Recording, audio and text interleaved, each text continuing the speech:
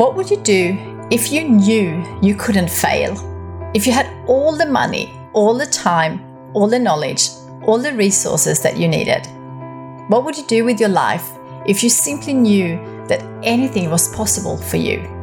My name is Kristina Karlsson, founder of global Swedish design and stationery brand kikki.K, and author of the book Your Dream Life Starts Here. And I love exploring these sorts of questions to inspire people to dream. Before I started kikki.K, I had a dream that I could bring Swedish design to the world, to create beautiful products that bring sparks of joy into the everyday lives of millions. Now that I have achieved that dream, I want to help you dream big. I want to create a global movement to inspire 101 million dreamers to transform their lives and transform the world in return. Each episode, I'll be talking to some of the world's most inspiring people, exploring the powerful impact that dreaming has had on their lives. We'll be diving deep into the power of dreaming with real insights and ideas that you can use immediately to build a dream life of your own, whatever that means for you. Hi there, and welcome back to another episode. This week's episode is simply amazing and so inspiring. My guest this week is Barbara Arrowsmith-Young, and she is the author of the book, The Woman Who Changed Her Brain. If you haven't read that book yet, it's a must read, so please add it to your list. Barbara holds a Bachelor of Science in Child Studies from the University of Guelph and a master degree in school psychology from the University of Toronto.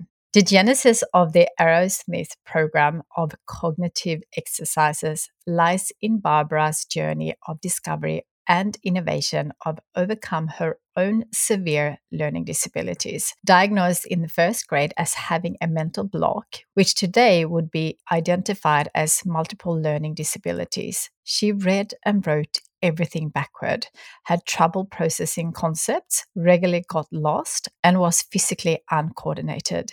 She eventually learned to read and write, but continued to have difficulty in school with specific aspects of learning. Her unique combination of severe learning disabilities and intellectual gifts was a driving force in her development of the suite of cognitive exercises she created to strengthen specific functions of the brain. These now constitute the Arrowsmith program and are used in schools worldwide. As the director of Arrowsmith School and the Arrowsmith program, she continues to develop programs for students with learning disabilities. Her vision is that all students struggling with learning disabilities will have the opportunity to benefit from cognitive programs based on the principles of neuroplasticity to change the brain's capacity to learn. Her story is truly inspiring and I cannot wait to dive in. But before we do, I was fortunate to do this interview in person, but there were some building work next door. But it's such a great episode that hopefully you will not even notice. So let's get into it. Enjoy this episode.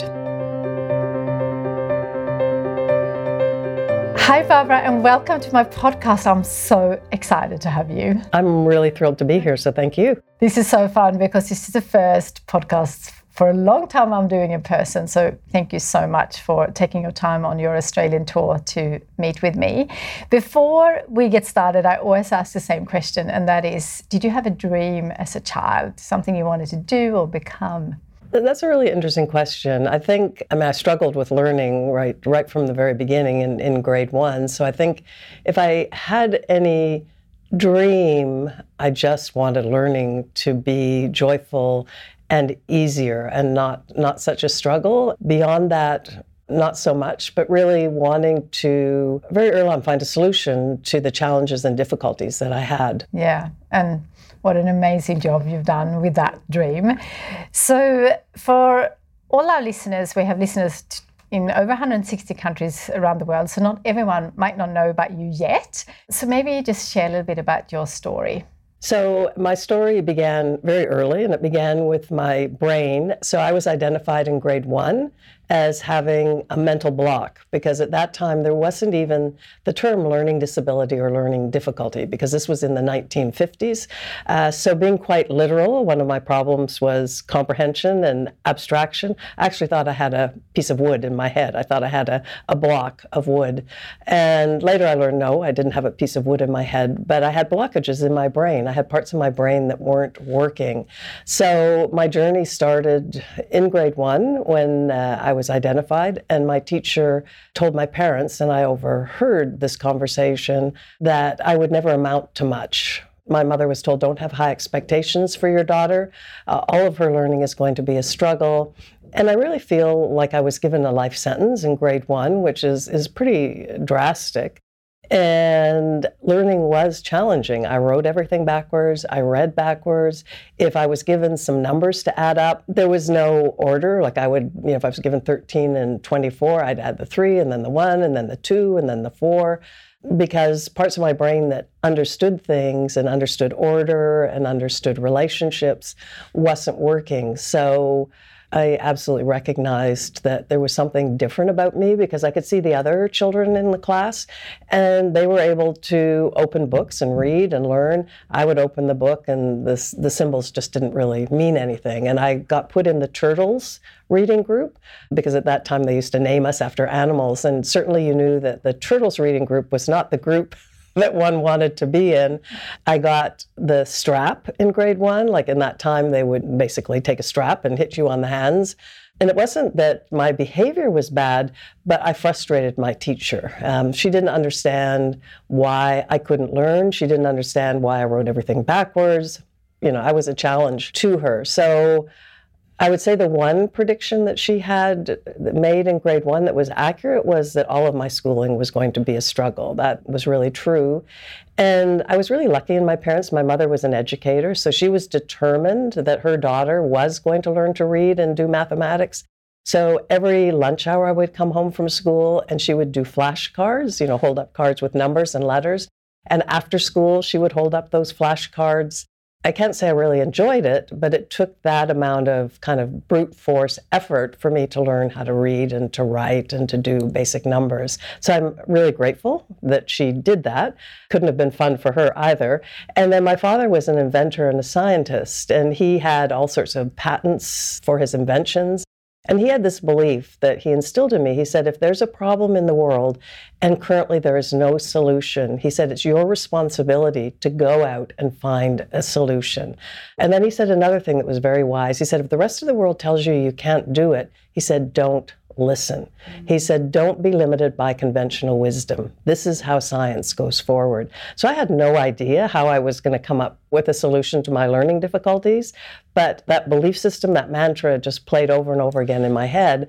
So I was constantly hunting, and I went to university to study child development, really to understand what was wrong with me.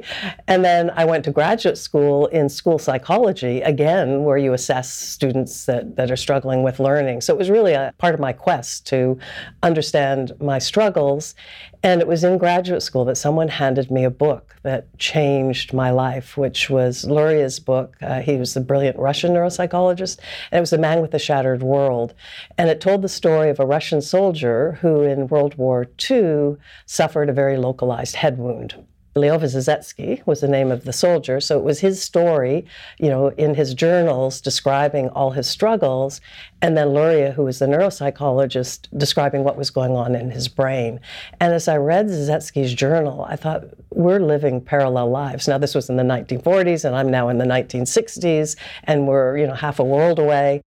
And I knew I didn't have shrapnel in my brain, but now I knew there was something wrong with my brain, because all the things that he described that he couldn't do after his injury, I hadn't been able to do from birth. I was now 25, 26 years old. I couldn't tell time. I couldn't read an analog clock because I couldn't see the relationship between the hour hand and the minute hand. Vysotsky, after his injury, couldn't tell time. We talked about how meaning was just ephemeral, that it would kind of just disappear into a fog or a mist. I was writing that in my journal. He was writing that in his journal. Relationships like bigger than, smaller than. I had to draw diagrams to understand because the language, I couldn't interpret it. he had the same problem. So to solve a problem, the first thing is you have to understand what's the nature of the problem. So now I had the first piece of the puzzle, was my brain. And at the same time, I came across Mark Rosenzweig, who was a brilliant psychologist at Berkeley in California, and he was looking at this idea of neuroplasticity. Now, he was working with rats, which are easier to work with than humans. And what he found is if you put rats in a really stimulating environment with lots of toys to play with, they became better at learning, so they could learn their mazes faster. And then he looked at their brains, and what he found was their brains had changed physiologically and functionally. They'd grown more dendrites, so more synaptic connections for better neurotransmission. They had more neurotransmitters, more glia cells, and large capillaries.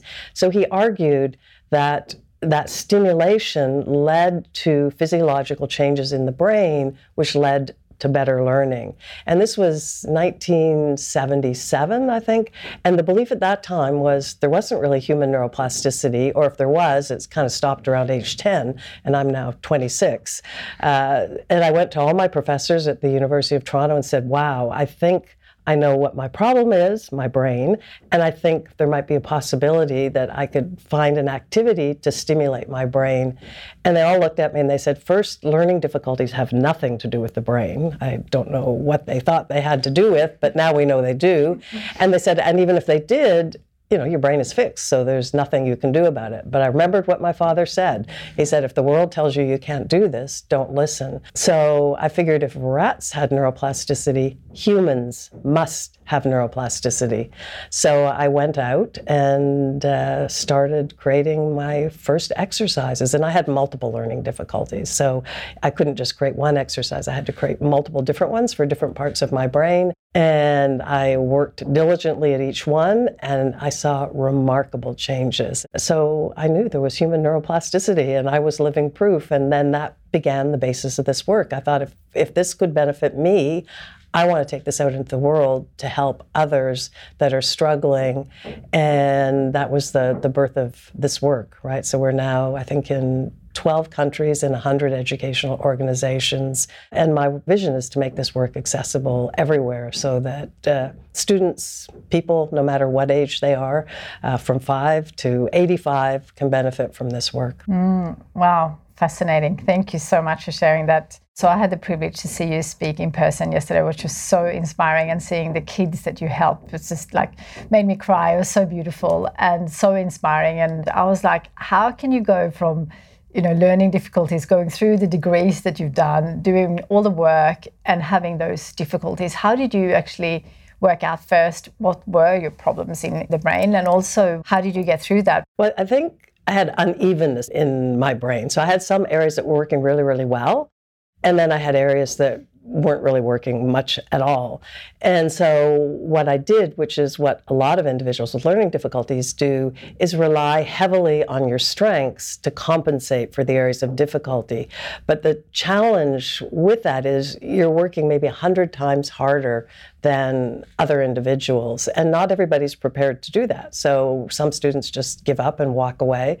Maybe, again, because of the family I came from, that wasn't really an option. It was just expected that we would all be successful. We would all go to university. So I kind of joke, I became a workaholic in grade 1. I worked over my lunch hours. I worked after school. I worked on the weekends. But it took that amount of work just to kind of tread water in education. So for whatever reason, I became really determined to succeed. But it wasn't a happy place because I knew the kind of effort. And I had this ritual. When I would study for exams in primary school, I knew how hard it was. So I have a photographic visual memory, and I have almost a verbatim auditory memory. And that's what got me through. So I would lay all my books out, and then I would cry from the depths of my soul. I would just cry and cry and cry because I knew how hard this was going to be. And I almost think I put myself in a Zen meditation state, right? I didn't know it at the time, but it's like I emptied all emotion out of my system and just became kind of this calm, open space. And then I would look at the first sentence in my notebook, close my eyes, memorize it. I look at the second sentence, close my eyes, memorize it, match it to the first sentence. And by the end of this process, which would take several hours, I could look at the first sentence in my notebook, close my eyes, and I could go right to the last sentence. And then when I wrote the exams, I would do a matching process, which, was successful some of the time, but not always, because I didn't really understand. Comprehension was a big problem. So I didn't really know what the question was asking, but I would look at the words and think, I would go through my memory bank and I would find a match to those words, and then I would put that answer down. So sometimes I get 100% on an exam, and sometimes I get 10% on an exam, because it really depended, did I make a good match? Because I wasn't understanding. Sadly, you can get through a lot of schooling just based on memory and determination. So that was my saving grace, that I had that exceptional memory ability. And then I think, the executive functioning, the prefrontal cortex, kind of that goal-oriented behavior, I was strong there. Talk about, I lived in, I call it amygdala hell, because I was terrified all the time. I was afraid if I met somebody and they'd ask me a question, I wouldn't understand what they were asking. So my strategy was a lot just to kind of sit at the back of the class and smile and nod my head and hope nobody asked me a question, because I struggled with understanding. And one of the really profound changes once I created the exercises was being part of human discourse for the first time in my life. That was amazing. Because before, if we were having this conversation, you'd ask me a question and I'd smile and nod, and then I'd hope you'd go away. Because my memory was good, I would play the question over and over and over again. And then I say, oh, I think that's what Christina was asking, right? But you hadn't waited for an hour for me to figure that out. So it was really lonely. I couldn't have that back and forth in a conversation. And once I strengthened that cognitive function, it was, to me, it was almost miraculous. I could listen to somebody, I could understand them in real time, which I'd never been able to do.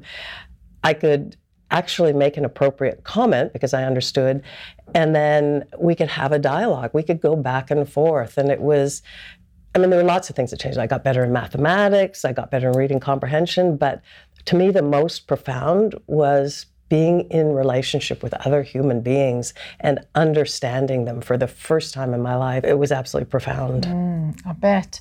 It's much easier to find out things now compared to when you started all this work. So how did you know what was your problem? Because when you feel a bit not sure what's wrong, how do you actually work out what you should strengthen? It's a really good question. I think I was very lucky because I came across Alexander Luria's work, the brilliant Russian neuropsychologist.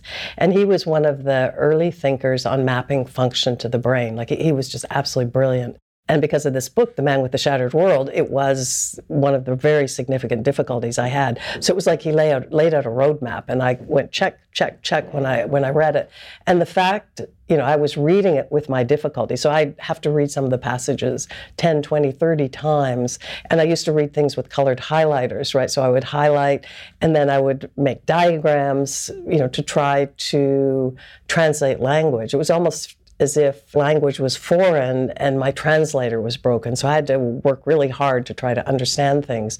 But I felt like I was fighting for my life at that time because I saw no future for myself. I saw nobody's going to want to hire me. I just struggled just to be okay in graduate school. I was working 20 hours a day, sleeping 4 hours a night, 7 days a week. And I compromised my immune system. I developed an immune system disorder because of all the stress. And I knew I couldn't sustain this. So I was desperate. And then someone handed me this book. It's whether that was divine intervention, I don't know, right at the right time. So that's why I dedicate my book to Luria, because I feel like I owe a life debt to him, because I really feel like he saved my life. So it was just circumstance that I came across exactly the roadmap that I needed for identifying my problem in his book. And then that made me realize I found every book that he'd written that was translated into English, because obviously he wrote in Russian, and just massively read them with my highlighters, my diagrams, to really try to understand more about this challenge, and then what might I be able to do, because I didn't want to compensate. You can compensate like I was doing with highlighters and diagrams, but that takes extra effort, and it doesn't really do the job of what that cognitive function is. So as I was reading with this idea that you can't tell time, I thought, okay, I have to find an activity that's going to make that part of my brain work. And it wasn't necessarily that I wanted to learn how to tell time, but I needed to force my brain to process relationships. And what is a clock but a relationship? So that's what I started with. I started, drawing clocks, trying to read clocks. And sometimes what I tried wasn't very successful, but just like an experiment, you keep trying, you create a hypothesis, you try something. And over time, I would read like 100 different clock faces, like really, really quickly, really accurately. And then I added more complexity because, I got to the point where I could actually read a two-handed clock, an hour and minute, really accurately and really fast, but I wasn't really feeling change. And then I added a third hand, which is a second hand, and then a fourth hand. And now we have 10-handed clocks. And it's not, again, about telling time, but it's making the brain really quickly process relationships. Yeah. And that's where the change was, because it's almost like, I was exercising, like aerobic exercise in a sense for that part of the brain. And at a certain point, it was like the blinders came off. Like I could see the world clearly. I was no longer in the fog. I could understand conversations. I could read a page in a book and understand it as I was reading it. I'd never been able to do that. I would read that page 10, 20, 30, 40 times, but never fully understand. I would make a guess as to what the author was saying, but with the difficulty, I had you walk around in this cloud of uncertainty always, right? Because you can never verify meaning. So part of it was that I got the right material at the right time in my quest, and then that next piece was what I do about it. And, I saw that here's my problem.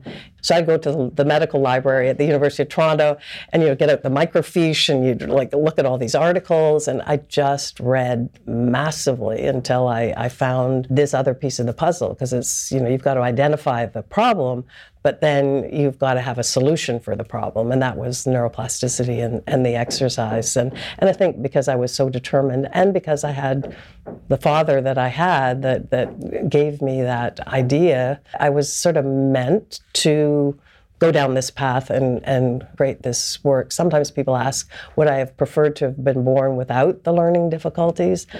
I can't imagine my life if I hadn't had these learning difficulties, because it led me to, the work that I do today. So it certainly was very, very painful at many points, but really one of my biggest teachers. Yeah. I always talk about the silver linings, and you certainly have a lot of that. Do you feel that? I do. When you're on the airplane and they say if there's going to be a problem, these lights come on and they'll guide you on the path. I feel like those lights have been on all of my life, guiding me, and maybe sometimes I wasn't grateful for them. But, when I look back at it and I think, wow, I look at who my mother was, I look at who my father was, I look at, the strengths I had and the difficulties I had, and it just feels like everything conspired together to lead me here. And then I feel really humbled that I've been able to make a difference in the lives of people around the world. The favorite part of my work is when I get to go to the schools that are implementing my program and talk to the students and hear their stories, because they were me and I am them, right? We all have student numbers because we track all of the data and we're doing research. And so I'm student 0001, I'm kind of ground zero. We know each other, we connect very, very deeply, and I feel very blessed and very humbled that I've had the opportunity to do this. And people also ask, am I ever going to retire? Never, right? Because, as long as there's more to do in terms of this work and more individuals to reach. And we're constantly developing more delivery models to make this more effective, doing research to look into the brains of individuals going through this work to try to understand what is happening and are there ways to improve it. I will always be involved in this work. Yeah, amazing. So for our listeners who are identifying with some of the things that you've shared, what should they do in terms of starting their own work? So we have a good questionnaire on our website that's totally free and it's totally confidential. So I think our website's aerosmithschool.org or aerosmithprogram.ca. You can get to it either way. And just look for the questionnaire. And you just go in and you answer, there are a few hundred questions. And at the end, it will generate a profile based on your responses out of 19 different cognitive functions that we can work on. And it's reasonably accurate. Obviously, doing an assessment is more accurate, but it will give you a snapshot of strengths, like areas that are working well and areas that are limiting or causing some challenges. So to me, the first level is insight and looking at your profile. So I would really encourage people to do that. And then my book, The Woman Who Changed Her Brain, each chapter is on a different cognitive function. And it kind of does a deep dive into what will this look like if there's a difficulty, what will it look like if there's average functioning, and what does it look like if there's a strength. And there's certain little activities you can do to get a sense of what it might be like to have a difficulty there. We've also just done a really great 5-part webinar series that's, again, free on our website, which is a deep dive into the brain, how our brain shapes us and around neuroplasticity.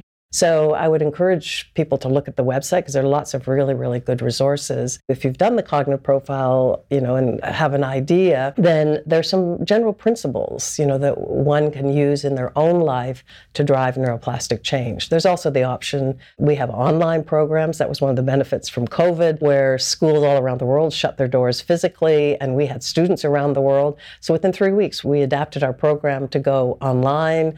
There are options. No matter where somebody lives in the world, they can access this work. But there's also 3 principles that one can add into one's activities that makes it kind of a good workout for the brain. So one is active sustained engagement. Like the idea is, we were talking earlier about multitasking, but if you're going to really drive change in the brain, you need to have active sustained kind of laser focus on the task. So you pick an activity you are going to enjoy, because that will mean you're motivated to do it. And it doesn't really matter what it is, whether it's crosswords or Sudoku or learning how to dance or learning chess or learning a language. Like, pick something that you want to do that you will enjoy, so you'll be motivated to do it. And then kind of the rule of thumb is spend at least 20 minutes a day, 5 days a week. It's kind of like aerobic exercise. If you do it for 5 minutes, you're not really going to benefit.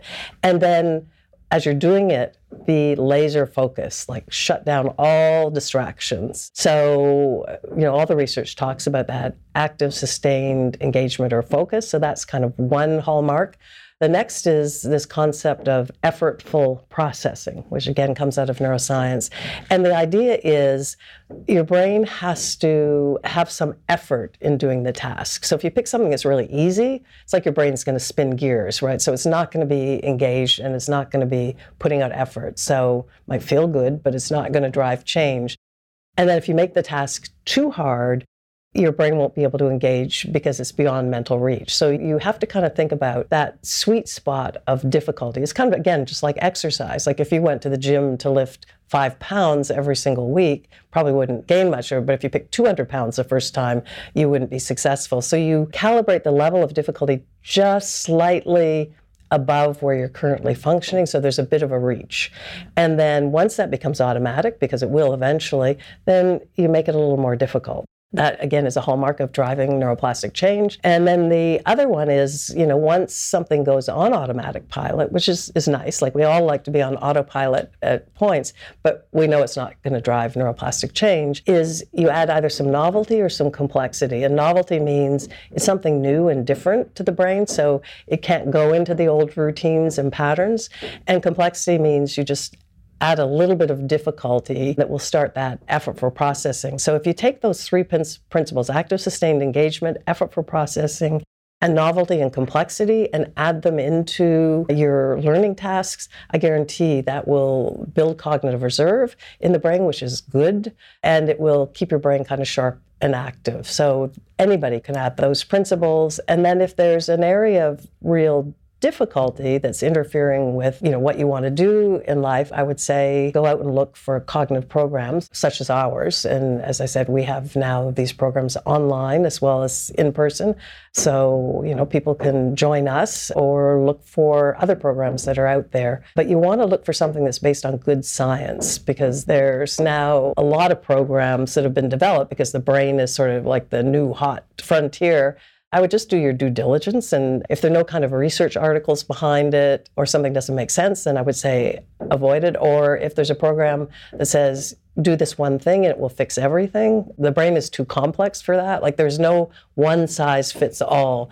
So you want to look for something where there's, again, that complexity or a range of programs to address different cognitive functions and where there's good science and research behind it. And I would say never give up. It's never too late. I mean, we've had 80-year-olds that come into the program.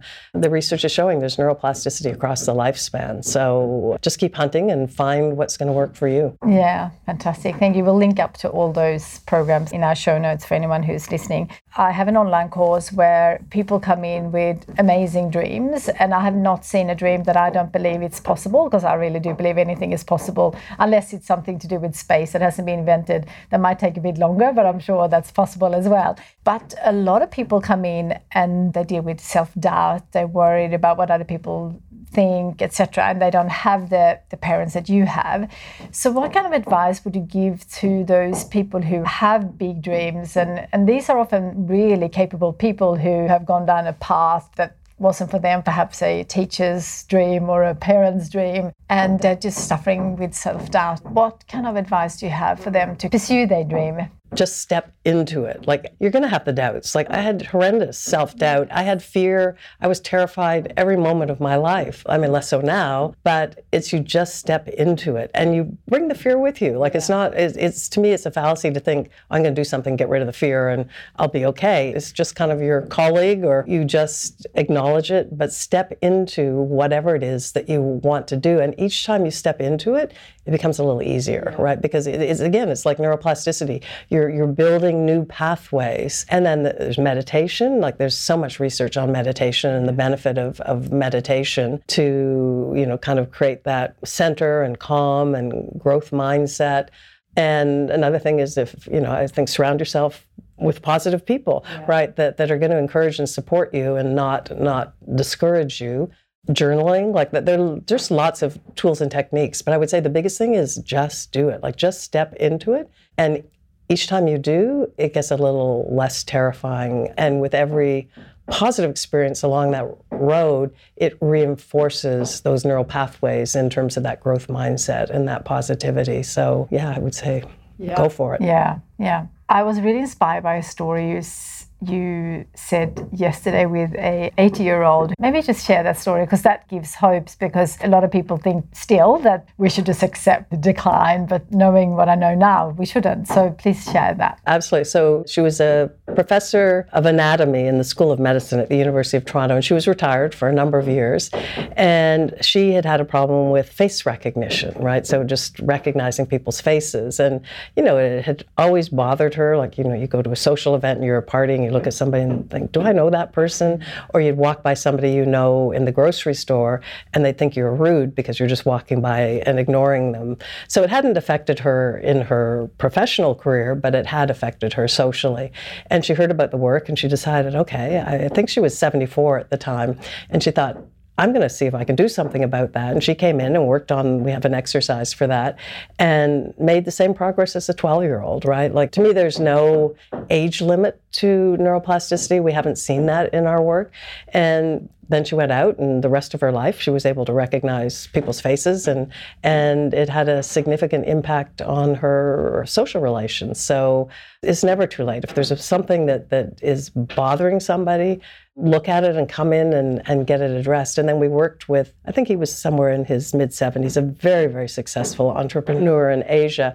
And again, his son had been in the program, so that's how he heard about it. He loved meditation, but that idea of you meditating, you close your eyes and you have to visualize. If you have a problem in being able to hold visual imagery, he couldn't do that. So again, he came in and worked on that in his 70s, made excellent progress, and he said, my meditation is so much better, right? And then he also found socializing was better as well, because it's a similar cognitive function. So to me, it's really promising that there is no age limit. And we also work with people that just feel as they're getting older, they're just not as sharp. Like, so it wasn't a learning difficulty that they had throughout their life, but they just feel like they're losing a bit of that kind of mild cognitive impairment, or, kind of slowing down cognitively as we get older. And we can reverse that. Just like you go to the gym to do physical exercises to hone your flexibility in your body, you can go to the mental gym and do the same thing. So to me, it's just so hopeful and positive, this idea of if we can understand neuroplasticity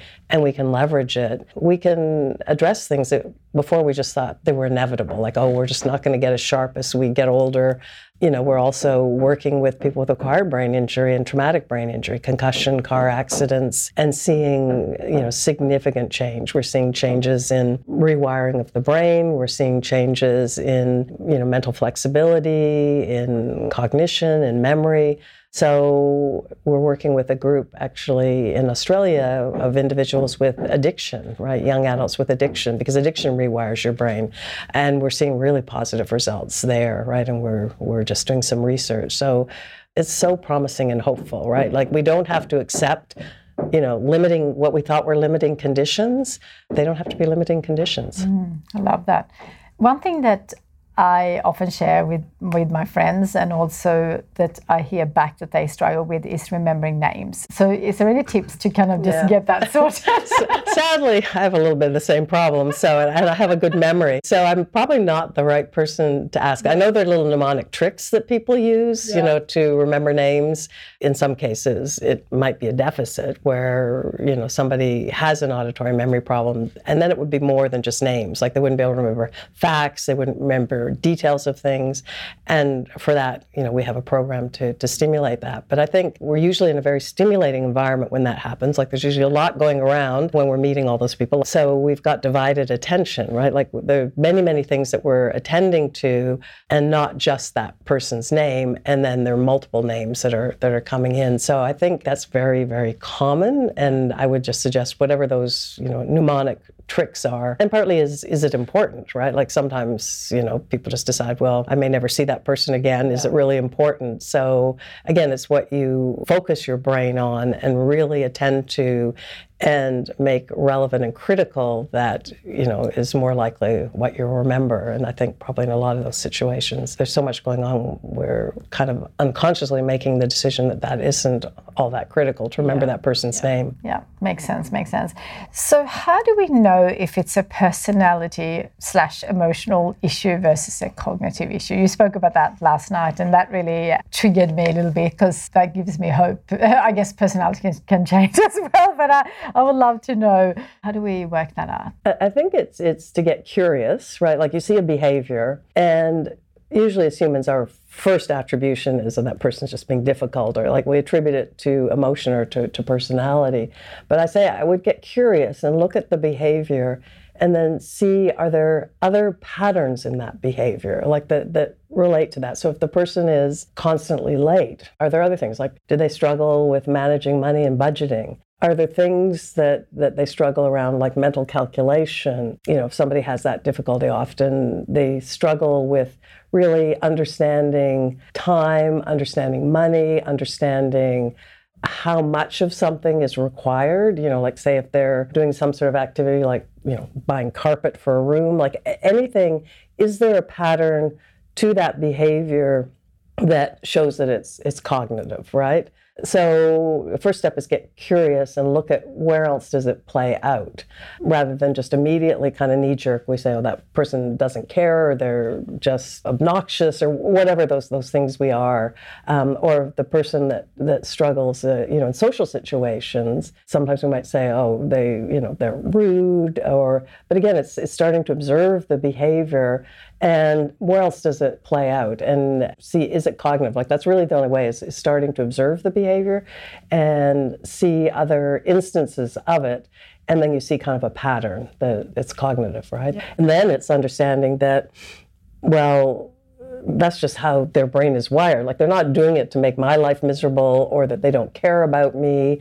It's because that's how they see and understand the world. We had this one girl, she was, I think, 12 when I started working with her, and all the children in her neighborhood would not play with her. What they said is that she lies all the time. Well, I remember showing her a picture. There was a number of people at a beach, right? And so there was the water, and there was a rescue boat, and there was somebody being carried out of the water. So clearly, someone had drowned.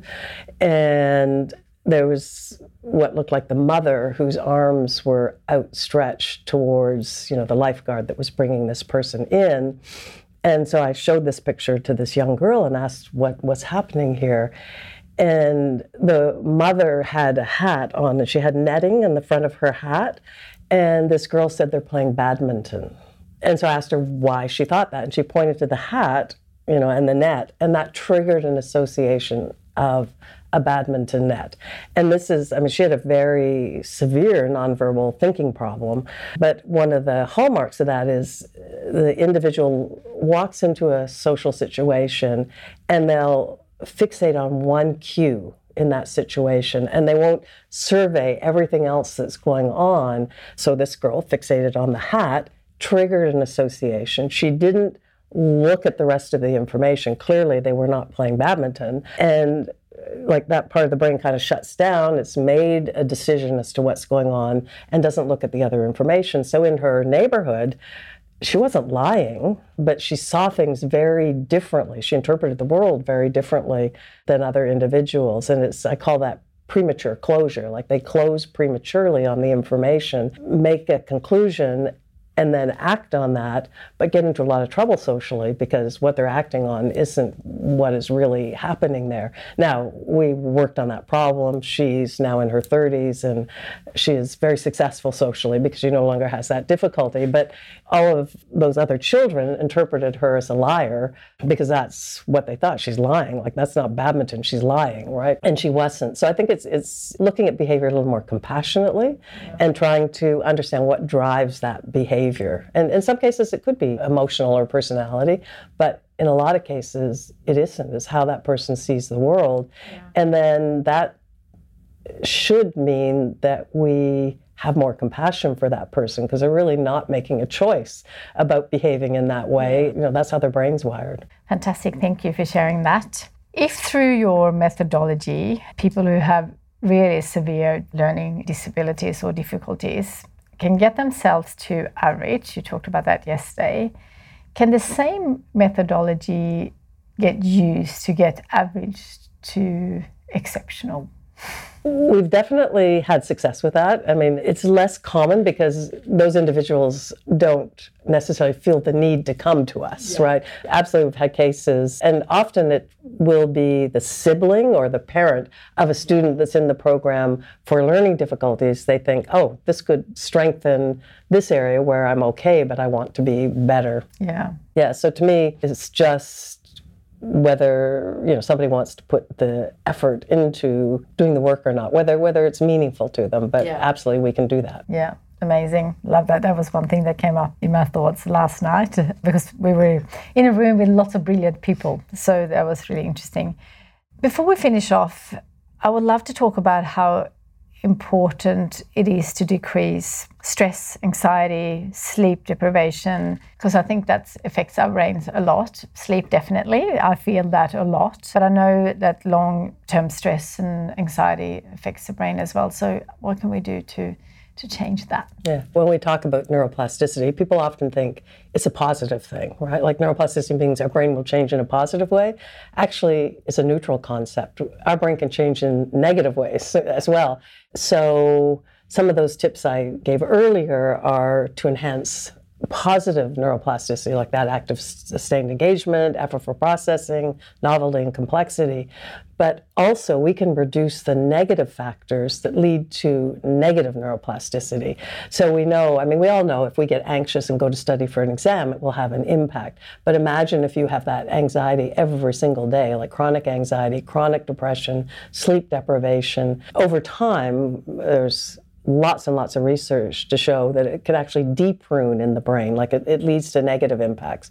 Good news is we can reverse it. So if somebody who's listening that's sleep deprived and anxious and depressed, don't figure, there's nothing you can do because the brain is very neuroplastic. So I think it's really, really important that we spend as much time on reducing those negative factors in our life for good brain health. And so I think there are things like meditation, there are things like walking in nature, exercise. There's so much research now on exercise and neurogenesis and keeping our brain healthy and its neuroprotective effects. It stimulates brain-derived neurotrophic factor. So, meditation, walking in nature, just getting some good exercise. And again, it doesn't have to be excessive. Sleep is so important. I mean, sleep is important in lots of different ways. There's research looking at, as we sleep, they do brain scans and they see similar areas that are active to the areas that were active during the day as we were learning. So there really is truth to we consolidate memories and learning as we sleep. So anything people can do to improve those kind of quality of life factors is really important. And I think kindness is also really important, like being kind to ourselves. So last night maybe I didn't get all the sleep I need, so rather than getting up in the morning and beating myself up about that, just saying, okay, I'll do a little bit better tomorrow, and just accepting, that was my experience before. I think, really having loving kindness, compassion, for ourselves, and putting self-care, high up on the list. We don't tend to do that. And I think especially as women, obviously, we often are worried about nurturing other people. Well, let's do some self-care and self-nurturing because, hopefully we're going to be on this planet for a number of years, and, we want the best quality of life that's possible, over the course of our lifespan. So I think they're all things that are good for our health and they're good for our brain health. Love it. Thank you for sharing that. This has been so good. I truly enjoy this conversation. I'm just going to ask a couple more quick questions. I always ask every person I have on this podcast about their morning routine. Have you got one specific? Obviously not when you have jet lag, etc., but in your normal life? Well, usually, and I haven't, because I have a bit of a problem with one of my hips right now, but I would either get on my treadmill in the basement or my bicycle, and I would do on a moving meditation. So whether I'm on my bicycle or on my treadmill, I have kind of a meditation that I do, and then at the end of the meditation, I say a prayer, right? And I say, may this work go out into the world with ease, grace, and heart integrity, and may all of those who can benefit from this work be touched by it. And then I surrender it. Right? Wow. So that's my morning routine. Wow, what a beautiful start of each day. And I always ask for the favorite book. Have you got any more book tips for us?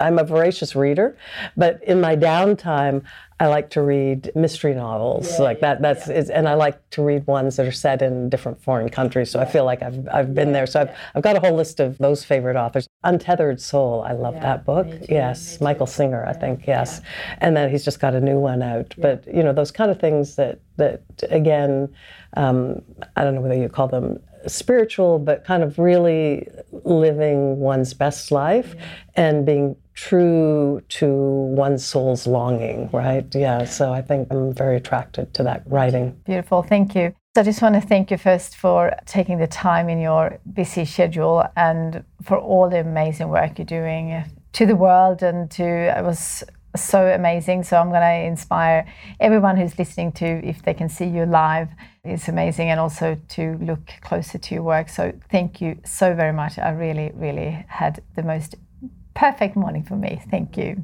Thank you. It's my pleasure, and my passion and goal is to build awareness for the possibilities of this kind of work. So thank you for providing me with that opportunity. Thank you. Oh my, that was so inspiring. I love this conversation so much. It has actually given me hope to fix my own brain. I know I don't have learning difficulties, but there are certain things that I'm definitely struggling with. So this has really inspired me to do some of her programs. But more importantly, I am now able to recommend her programs to anyone who needs it. And I hope you will do the same.